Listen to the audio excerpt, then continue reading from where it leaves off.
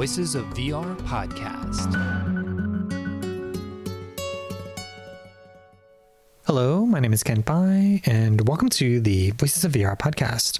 So in today's episode, we're covering the Radio Ghost, which was an immersive theater audio guided tour that was part game, part immersive story that was showing at South by Southwest. So this was a piece that was a little bit of an adventure, actually, because they took me to a mall, and it was a site-specific audio piece where I'm walking around the mall for about 70 minutes. There's two other people that are doing this experience, and so I'm going around listening to this immersive story that's got this really banging 80s track, and it's got this conceit where you're going to these different stores, you are taking pictures, and you end up hearing these stories around the unseen impacts of capitalism. So there wasn't a lot of people that actually got to see this piece, maybe 40 or 50 people or so. I mean, it was 3 people at a time, and then 3 or 4 days that people got to go out into what ended up, for me, being about a 2.5 hour journey. So I actually really enjoyed this piece. It was one of my highlights from the festival, just because there were different things that they were having me do in terms of changing the way that I walk or just the different social dynamics. My takeaway was that I am going to always remember this experience whenever I go into another mall in the future. And so I think that's an interesting accomplishment, to take something like a mall and to be able to do a story there that is going to stick with me with the larger message that they were trying to get across. So that's what we're covering on today's episode of the Voices of VR podcast. So this interview with Jaje and Georgia happened on Thursday, March 17th, 2022. So with that, let's go ahead and dive right in. My name is Jorge Lopes Ramos. I'm Executive Director of ZU UK, which produces a range of experiences which are mostly in the public realm and using a type of interactive technology to engage people with one another. And I work with Jaje.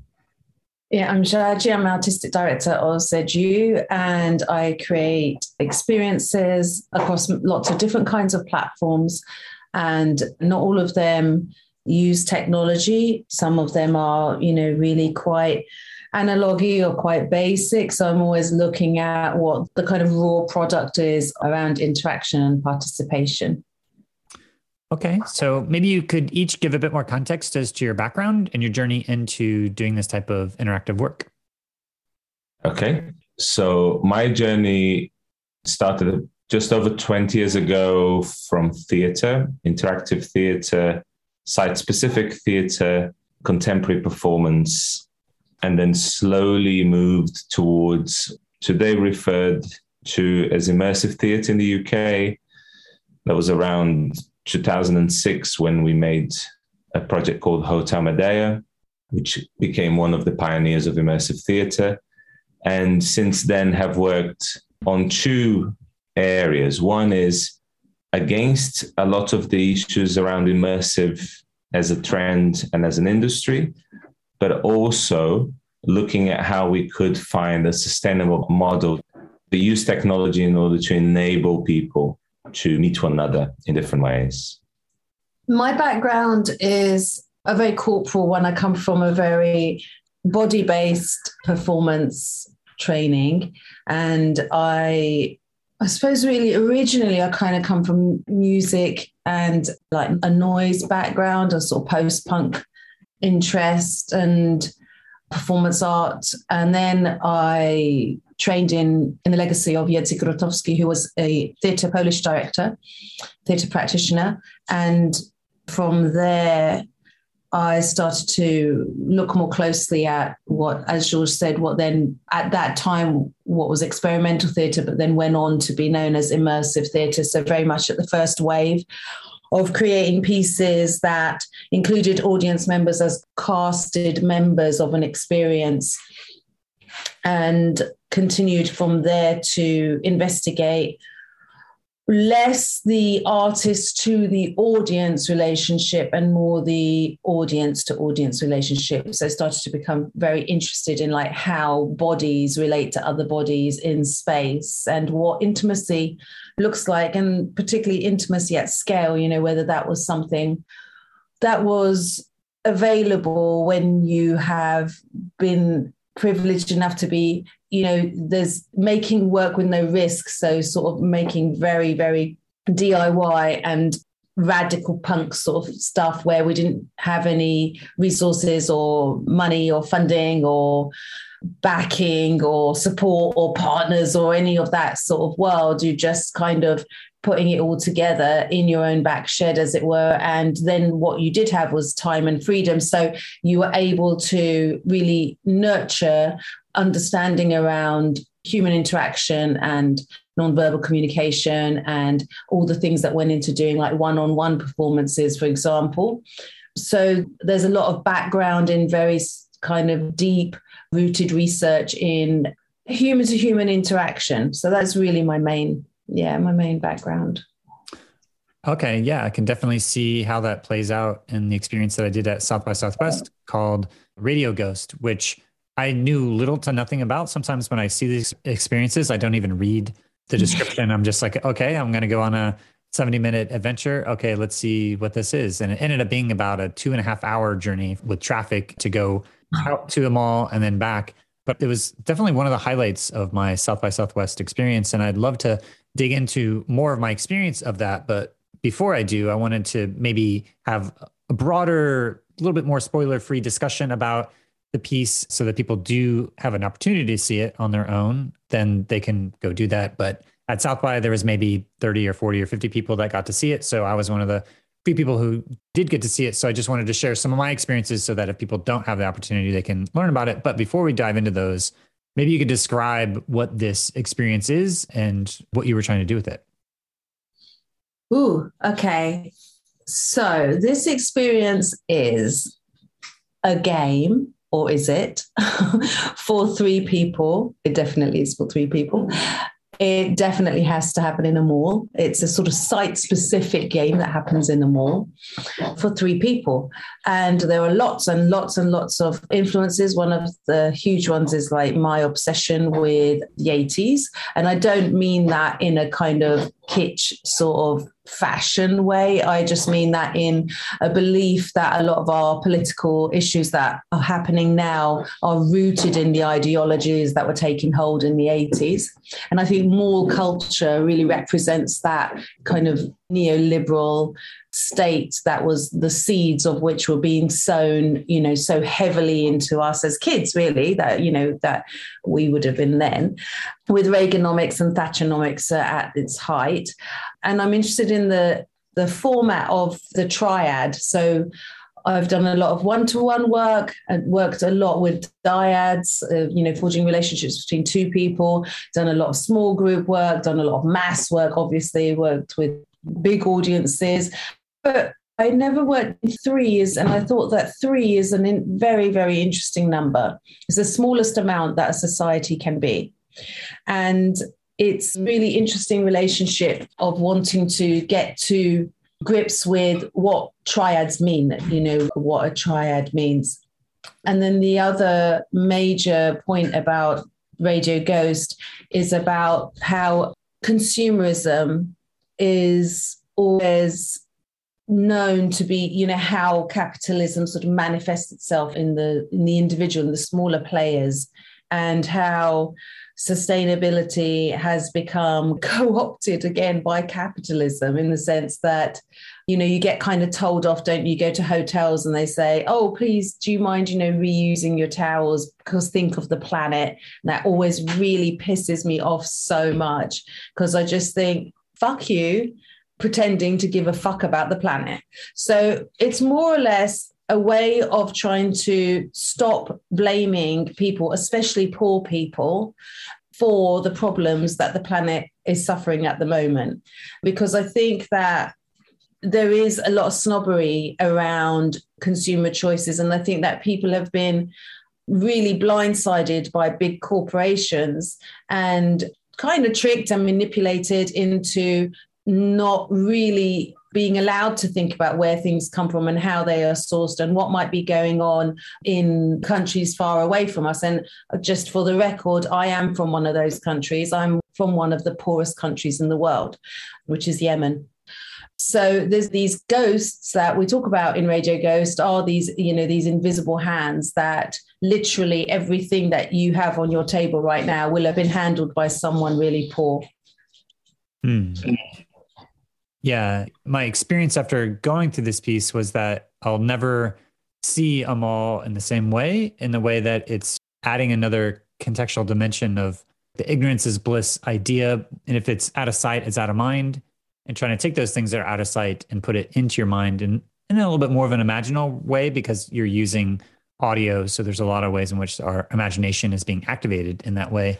And so it's interesting that you referred to this as a game, because my experience of it, there was certainly some interactive components, and I had a lot of agency to go around to different places. But also my primary experience of this piece was that it was sort of a narrative that was unfolding, that was gated through my interactions in some ways, but that the larger experience was that I was receiving a story of a lot of these and discovering things. But I'm curious to hear how you think about blending of the narrative with the game like elements and aspects of agency, which I think of as really having a lot of choice versus interactivity, in the sense I was kind of engaging with the narrative, but my experience of it was that I was more receiving a story than playing a game.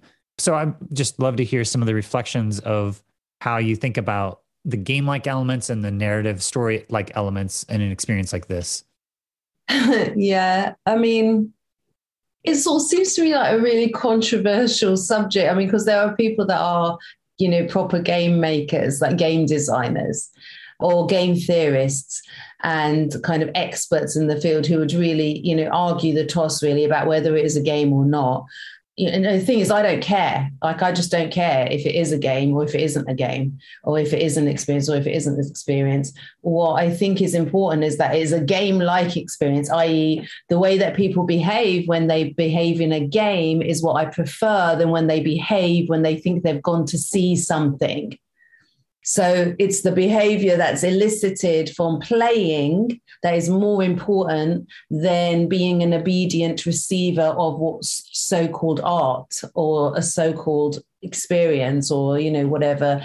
And that the notion of a player is more appropriate to this experience because it relies on you to move. It relies on you to action things. So therefore, you are behaving more like a player, even if it's not technically a game, i.e. there's no win state, except actually there is a kind of win state because you win the moral game by losing all your points. So there's this sort of paradox about the game. So it's a kind of, it's a sort of joke on the idea of it being a game, which is that you have to lose all your points, but you're a better person for it. You're a bigger person.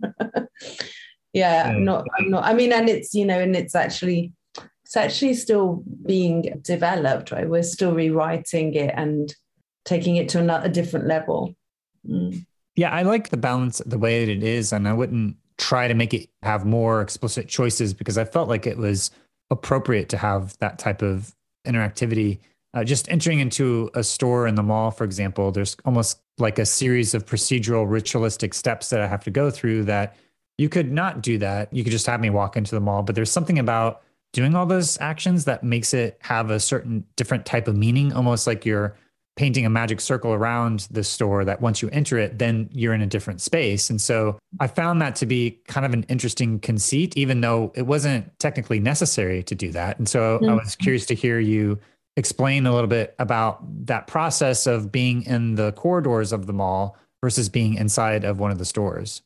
Yeah, I mean, from a narrative point of view, I think it's fun, right, to have this. I don't know. I mean, I'm like harking back to the 80s. I think I'm quite influenced by things that are, well, I'm very influenced by hauntology and this idea of sort of parallel dimensions that one accesses through portals, etc. So I wanted to make it actually a bit more sci-fi, but then it wasn't really feeling very right. But I wanted to keep the idea of thresholds and the idea that you cross thresholds into dangerous territory. And when you're going into a shop, it's a territory of danger. We just don't realize because we're like smothered in sugar and icing and new things and shiny. So we're just slaves. Okay, we've stopped thinking because we're kind of, in sort of diabetic comas of consumerism.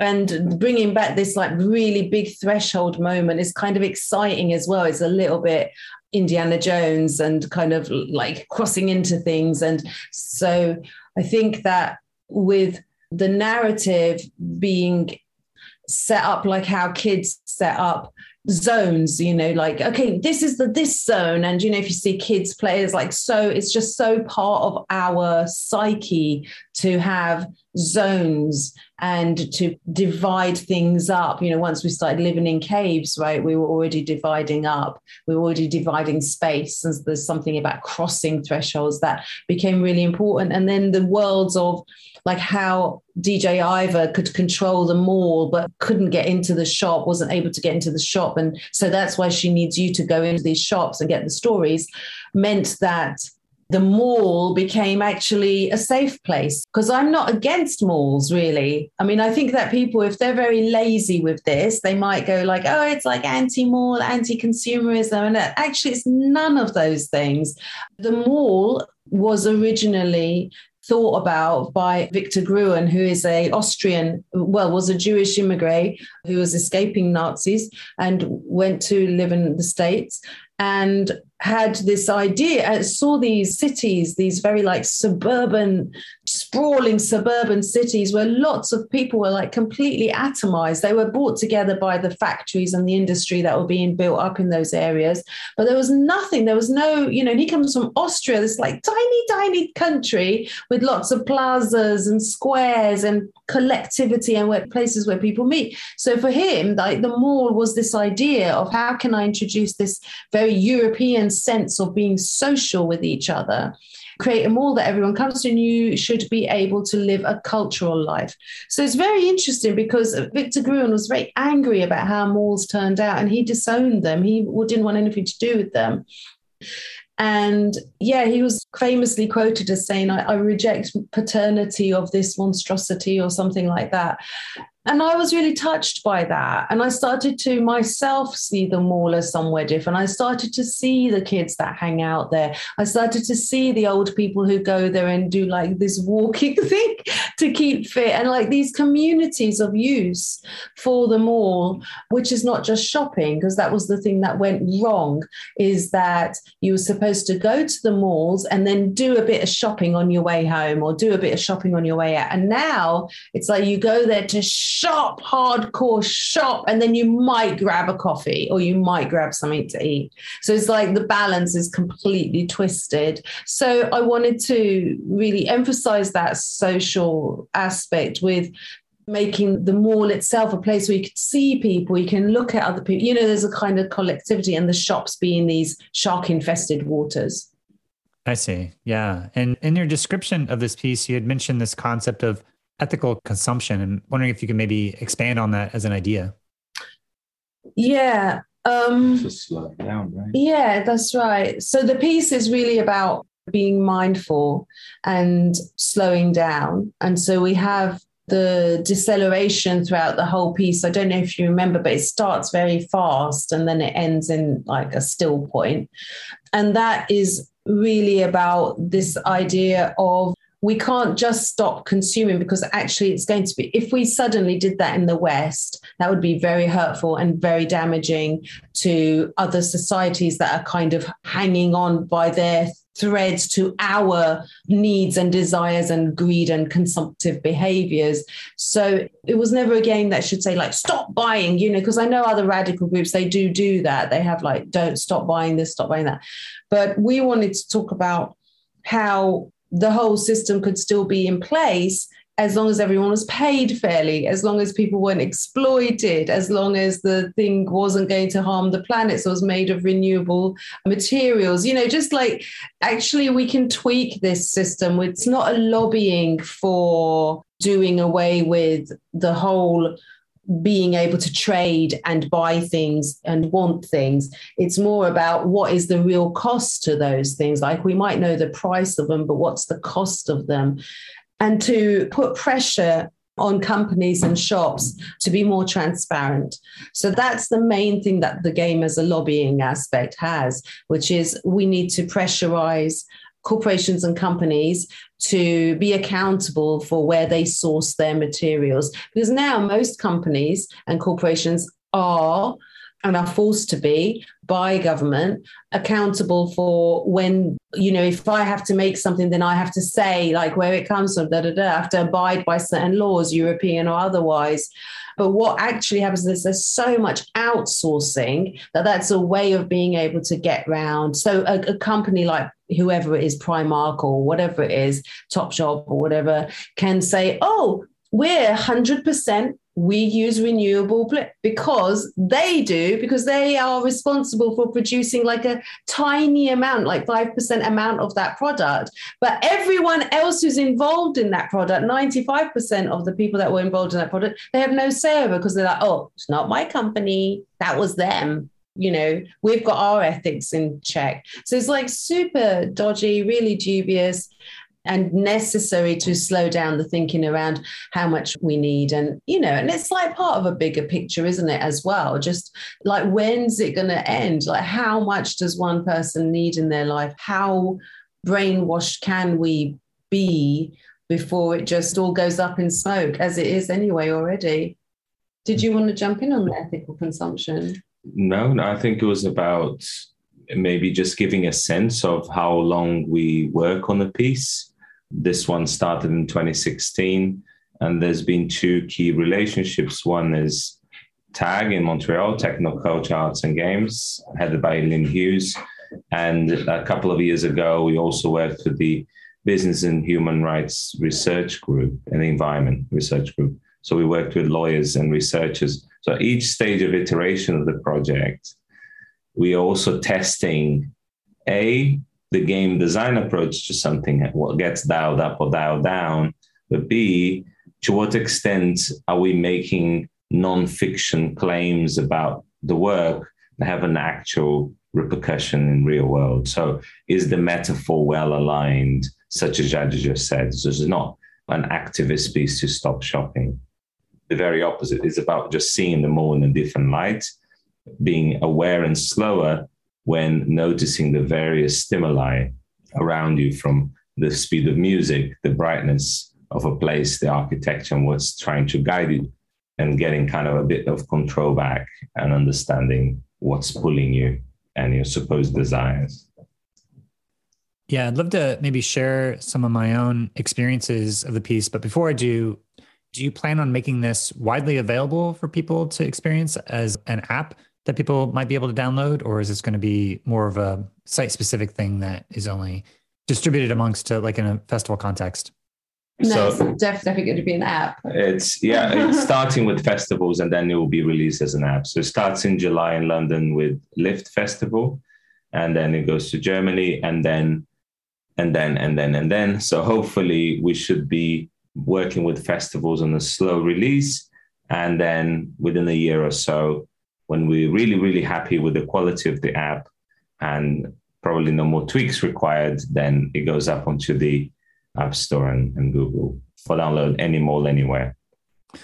Okay. Well, I'll give a heads up at the beginning too. If people want to experience it, they will have an opportunity maybe a year from now, but if they do want to hear some of my own experiences and reflections, then I'll start to dive into some of my experiences of the app, because I really, really enjoyed this piece. I think in part because I appreciated the ways in which that you were inviting me and instructing me to move my body in new and different ways, but also the interactivity parts of creating these thresholds and the actual game-like elements of listening to a story and repeating it, which we can get into. But I wanted to start with the overall arc of the embodied movements of asking me to walk faster than everybody else, and then kind of slowly get down to be a pace that was pretty normal for wall walking, and then slow that down. And so because of that, I felt like in some ways you've created an embodied arc of the way that I'm moving my body through space over 70 minutes, changing that to see the contrast for what it feels like at the beginning, middle, and end of that.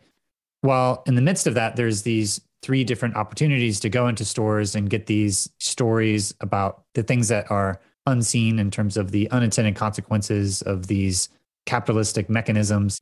But I think it's so memorable for me is because of the way that you were inviting me to move my body, first and foremost, throughout this piece. And that by ending almost by like walking at a painfully awkward pace in public to really surrender to that moment and to just see what it felt like to not do what everybody else was doing, but also to change the way that I'm looking at the mall. My end result was that as I'm coming out of this experience, it's changed the way that I see the malls. And I don't know if that would be the same case if I was just to hear and do the interactions without changing and modulating my body movements throughout this piece. It's hard to say because I only experienced what I experienced, but there was something that was particularly memorable of creating memories of a mall that left me with saying, now, whenever I go in a mall, I'm going to be remembering this experience and the different things that you were saying about this experience, which I think is not an easy thing to always do, to like change my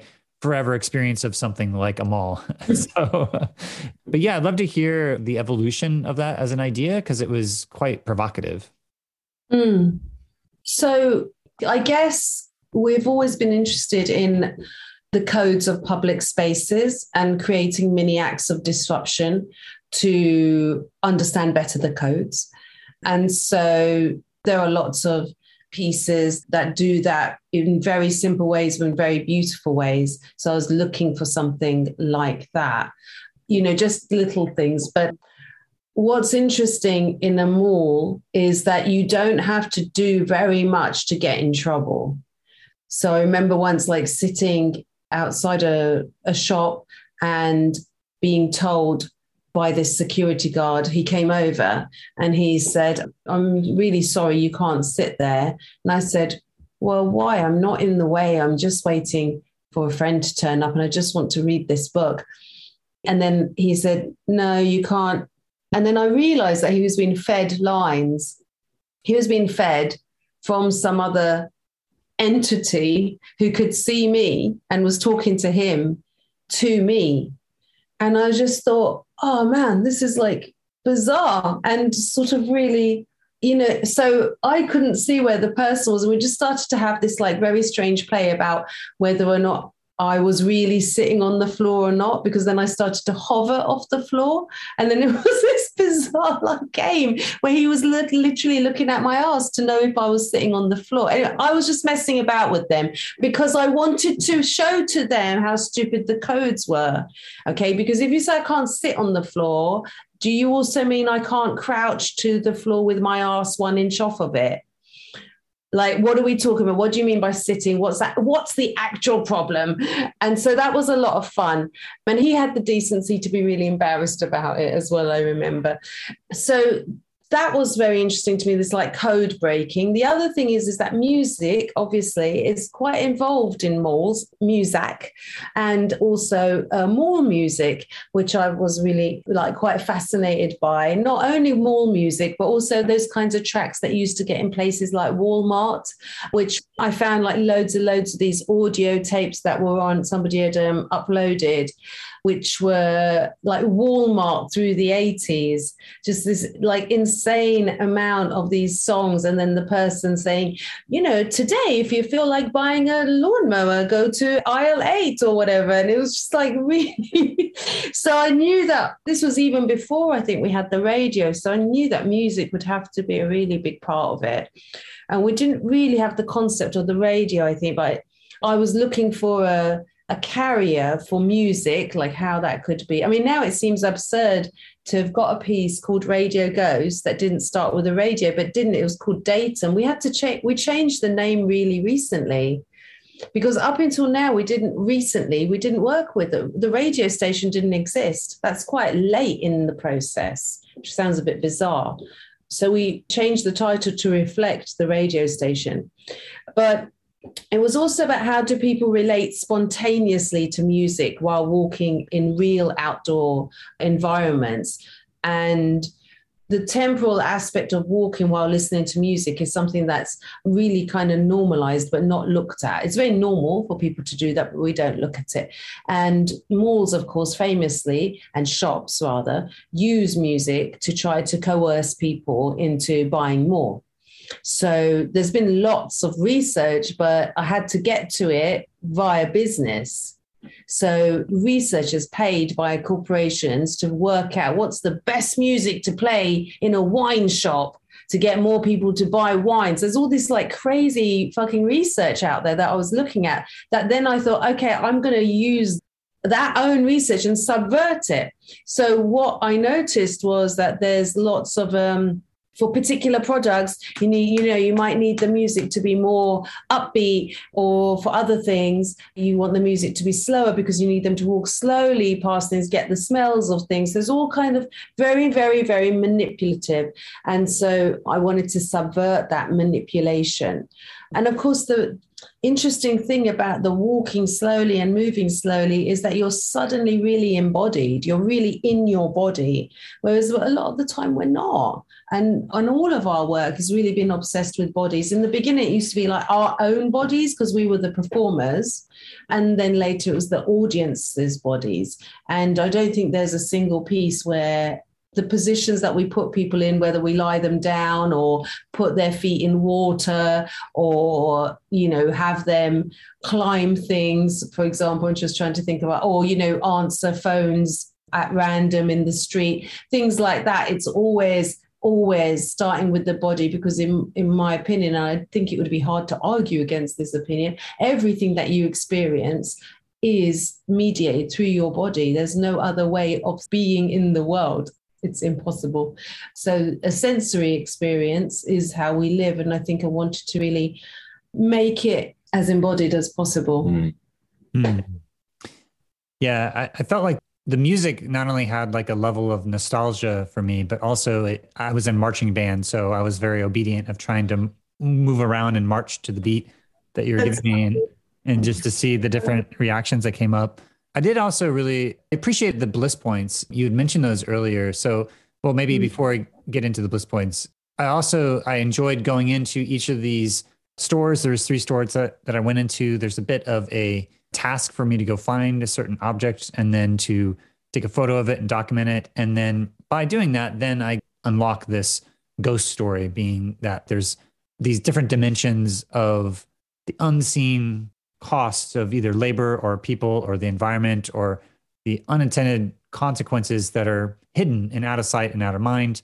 And then as I leave the store and cross back over the threshold, there's kind of that procedural dance of entering and exiting that we mentioned. And then I'm asked to record what I just heard, which I thought was a very interesting conceit, to the point where I'm doing this with 3 other people that are throughout the mall. We each are kind of going on our own journey and adventure, but there's an opportunity to hear from the other people that are also on this adventure, to hear what they are learning. And so I felt that changed the way that I was listening, because now that I knew that I needed to both listen and summarize, then that changed the way that I was hearing it from there on out, which I thought was a very interesting way of catalyzing that level of engagement. It's almost like the pop quiz. After I've heard this little bit of the story, now I have to stand up and report what I just heard, which is 20 seconds. I found that was a little maybe short. I would have liked to have 30 seconds maybe, but I understand if you're trying to have people boil down to the essence of what is essentially a lot more complicated story that could be summarized in that amount of time, but to try to really cut down to the essence of what the main points were, that the other people who were doing it alongside of me can then hear a broadcast. So like a call-in, like a radio show, hearing what these other dispatches are from other people who are on the front lines of recovering these ghost stories. So I really enjoyed that. And I felt like that was like a gamified element, even though it was that I was receiving the story, there was something that I had to do with that story to share it to the people that I'd be doing it with. Yeah. Yeah. And interesting, because as we are talking today, this is a frozen moment in time of one version of what we are nearly about to launch. And so there are still various versions of how the bliss points might work, and various iterations of the reporting that we still want to experiment with and improve on. So for instance, one of the recording levels is that in the 3 shops, we're interested in kind of growing the sense of who you're focusing on, where you focus on yourself as a consumer first, your group in that mall, and then later all the other players of all the other malls now and before. And so there's a sense of scale and community, almost like historians that have come here and dug up these things. And so a variety of voices. So that's one example of how we're still playing around with some of those functions to try and find more nuanced ways and also opportunities to link up to the potential scale of the game, which is, on one hand, we looked at South by Southwest, where logistically we were really narrowing down the amount of people that could see it, only because it hasn't been launched. Because once it is the absolute opposite, right? You can have any variation of the number 3 anywhere where the shops are open in a mall. And so that's what we're also trying to think forward to that, so that the game structure and the narrative structure builds on those new links that will emerge out of various groups playing. Yeah, and the bliss points I appreciated because, there is that saying that ignorance is bliss. And that even though I was losing my bliss points, I was thinking to myself, well, I'm gaining the knowledge. But there is this other thing that I've also run into a lot, which is that I'm a huge fan of documentary and I watch them all the time. But I also know that there's a process of bearing witness that isn't always fun or enjoyable, but it's also, I feel like, important and almost like a moral responsibility to know the harms that are happening in the world, to just be aware of them, to see how I can perhaps change my behavior. So there was an experience of using the bliss points, even though it wasn't like necessarily like a game. Like I didn't care about the bliss points in the context of the game, but I appreciated it from a narrative perspective because it was pointing to these larger dynamics, meaning that it's almost like a tongue-in-cheek way of saying that the type of stories that we're hearing are not necessarily like joyful in a way, but they're also a different kind of importance that feels like in the same level of a documentary that's really important to watch and consume. However, this is putting it into like a humorous and fun and engaging narrative that people enjoy playing. So it's like giving the hard medicine, but wrapping it in something that is a little bit easier to consume. So for that, I appreciated it from the narrative perspective. And I'd love to hear some thoughts, because I heard that you may be considering deleting the bliss points, and I was kind of upset if that was going to happen. Yeah. So there was another thing. Let me ask you, actually, because you sound like an intelligent guy. There was another really key, important moment for me that I was very attached to, that I was like doubling down on, I think, when other people in the team were a bit like, oh, why are you being so stubborn about this? But it was this moment where you're asked, do you want to hear a ghost story? And you have to say yes or no. And I think that was like a really important moment for me, to contract an audience member in, to get their buy-in, to onboard them, to say, like, are you in this with me? Are you going to come with me? Because here's your chance to get out. Like, here's your chance to say no. So there's a sort of double-handedness there, where there's the first part where I'm inviting the audience really to say yes. And then once they've said yes, there's this kind of ironic punishment, where you lose the bliss points. I don't exactly remember why we've gotten to the stage where we have now actually removed them, and we're going to see how that works. I haven't done it yet with the new version, and I am really worried that it will lose. This kind of comes back to this thing of working with game designers and staff who are saying that the bliss points are very confusing. They're very confusing. And I don't know. I mean, taking them out, what that means is that we carry. So one of the biggest things is, if people say no, then what do we do with those people? Because you could just play them some horrible adverts for 5 minutes, or as long as the stories aren't that long, are they? Like 2 minutes, but like horrible adverts to kind of punish them for not picking up the stories. That was one idea, which I kind of thought was kind of fun, but no one else was into it. Or what we could do is find a way of giving them the story anyway. So they would say no, they would keep their bliss points, and then we would have some kind of, maybe Susan the bot say, oh, we're hacked anyway, or, oh, too bad you didn't want to hear the ghost story because it was all about blah, blah, blah, blah, blah, and then tell them the ghost story anyway. So I find a way of getting the information to them, even if they hadn't said yes. But that felt just very sort of manipulative and kind of, I didn't really like that idea. But I didn't want to lose people through the no option. So we've changed that. So what happens is that I'm already taking for granted that you're going to do that. The other reason why I hate that is because I hate that in immersive theatre now, this wave of immersive theatre, not immersive theatre first wave, where people just are so used to turning up to immersive that you can go to see something and then they'll immediately do really bad acting at you and go, oh, thank God you're here because, we've got to defeat the aliens and blah, blah, blah, blah, blah. And you're supposed to go, oh, okay, then show me the way, and I'm like, fuck off. You need to fucking earn this shit.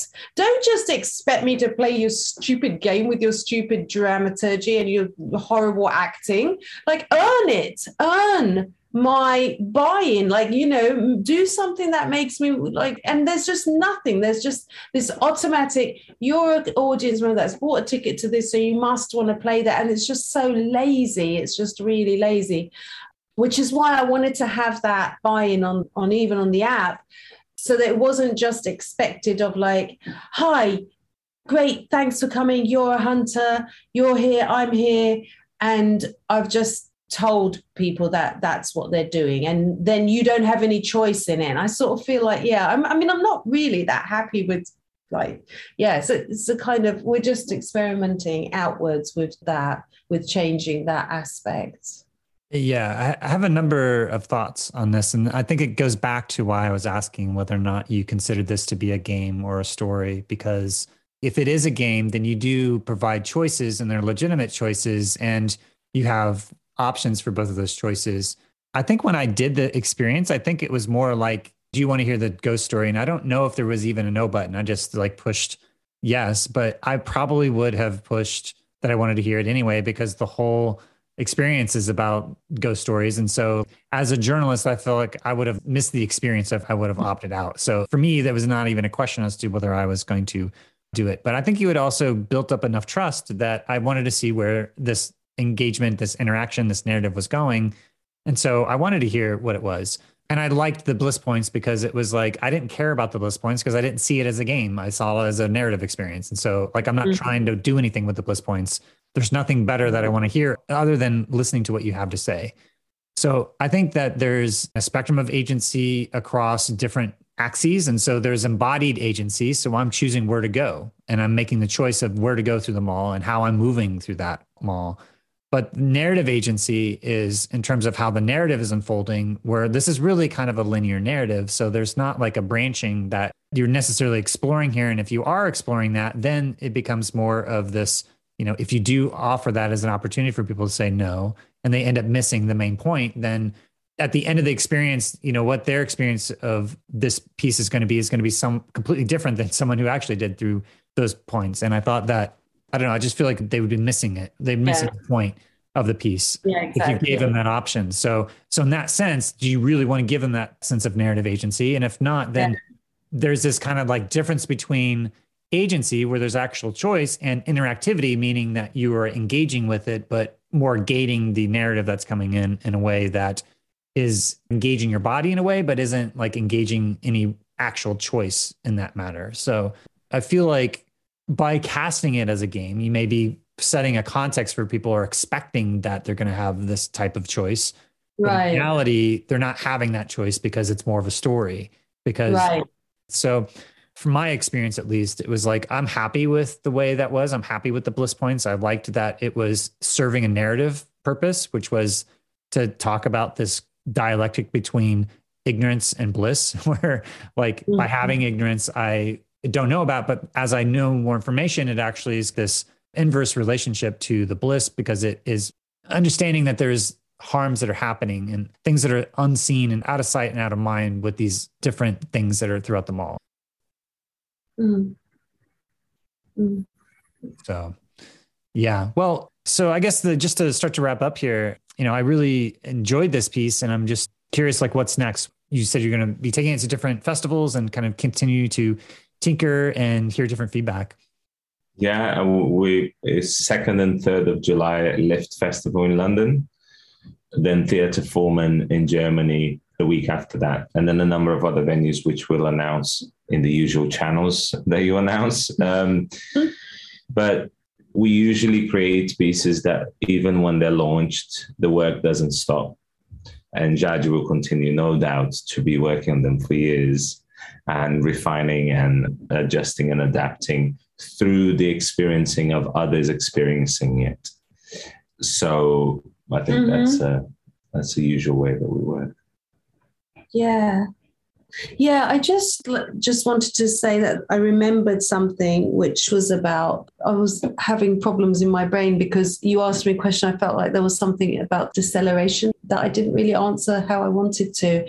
When I started working on this, one of the first things that I looked at was the work of this guy that had changed really how we see Wales, the animal, not the country. So he always liked Wales, didn't he? He said he grew up really liking Wales. And then he was accidentally on a submarine ship, and his colleague said, oh, there are these sounds, and we found them on this sonar radar, and we don't know what they are, and da-da-da. Anyway, long story short, it was whale song that they were picking up.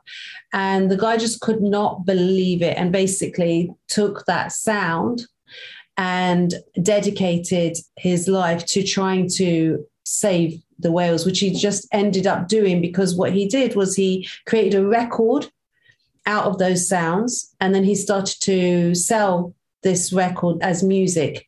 And he went to singers and he tried to get it really well known. He was just touting it as a way to make people understand that this is what whales sound like. We need to stop killing them. Okay, so what he did was he took something very big and he made it very small. And he found a way of making people care about that issue, because up until that point, no one gave a shit about whales because they didn't know what it was. They didn't know what they were. They didn't care. It was just something that you got blubber from. You learned about it in science at school. You didn't give a shit. No one knew until he made sure that everyone knew that this is what they sound like. And then it got harder for us to damage them, to hurt them, to kill them, to keep being culpable in that system of extermination, because that's what happened. They were becoming extinct. And I was so touched by this story, because what he managed to do was find a way of making things palpable, knowable, because humans, we have a very narrow range. In order to care about something, we have to relate to it. So it took a long time to find a way of looking for our own whale song. But there was something about creating a relationship with slowing down that made it feel like understanding the speed of capitalism and putting that in our bodies and slowing things down meant that we could put things in a speed that we related to. So this big thing that was a whale had to kind of be reduced to be on our scale. And similarly, the way that we live our life and the kind of the speed at which the unthinkingness had to just be slowed down for us to be able to see it. So how do you make things that they are able to be seen? I don't know if that makes sense, but I feel like. Yeah, totally. And just to reflect on my own experience of that is that the way I'm moving my body while I'm hearing all these other stories is also deviating from the world around me. And it's things that I've never done before. I've never walked really fast or really slow in a mall. And to go on that whole journey over 70 minutes with songs from the 80s that are really, by the way, the mix that you did was really sounded like a DJ mix of Radio 1 from BBC. It was reminding me of hearing those types of shows, and with the British accent, the DJ. I understand you did the voice acting, which you did an amazing job, by the way, of being this radio DJ. So yeah, the whole thing together created this visceral experience that, because of the novelty of the way I was moving my body, it helped ground it in ways that also made the deeper message of what you were saying kind of stick a little bit more sticky. So yeah, definitely appreciated that. Well, just to start to wrap up things here, I'm curious what each of you think the ultimate potential of immersive storytelling and these different types of interactive games might be, and what it might be able to enable. I don't know. It depends. If we keep making things for rich people, then not very much. So I hope that the important thing about it is make things for ordinary people, make things, everything that we do is just trying to make things that there's no barriers to it. There's nothing that anyone would need a fancy kit for. There's nothing that anyone would need to know how to operate. That is my personal wish for this industry to take on board, is to make things that can, because the technology works, it can be really moving if it's able to be accessed and really accessible. What do you think? Just second that. And we've made a commitment to work in spaces where people don't feel put off by being spaces of privilege.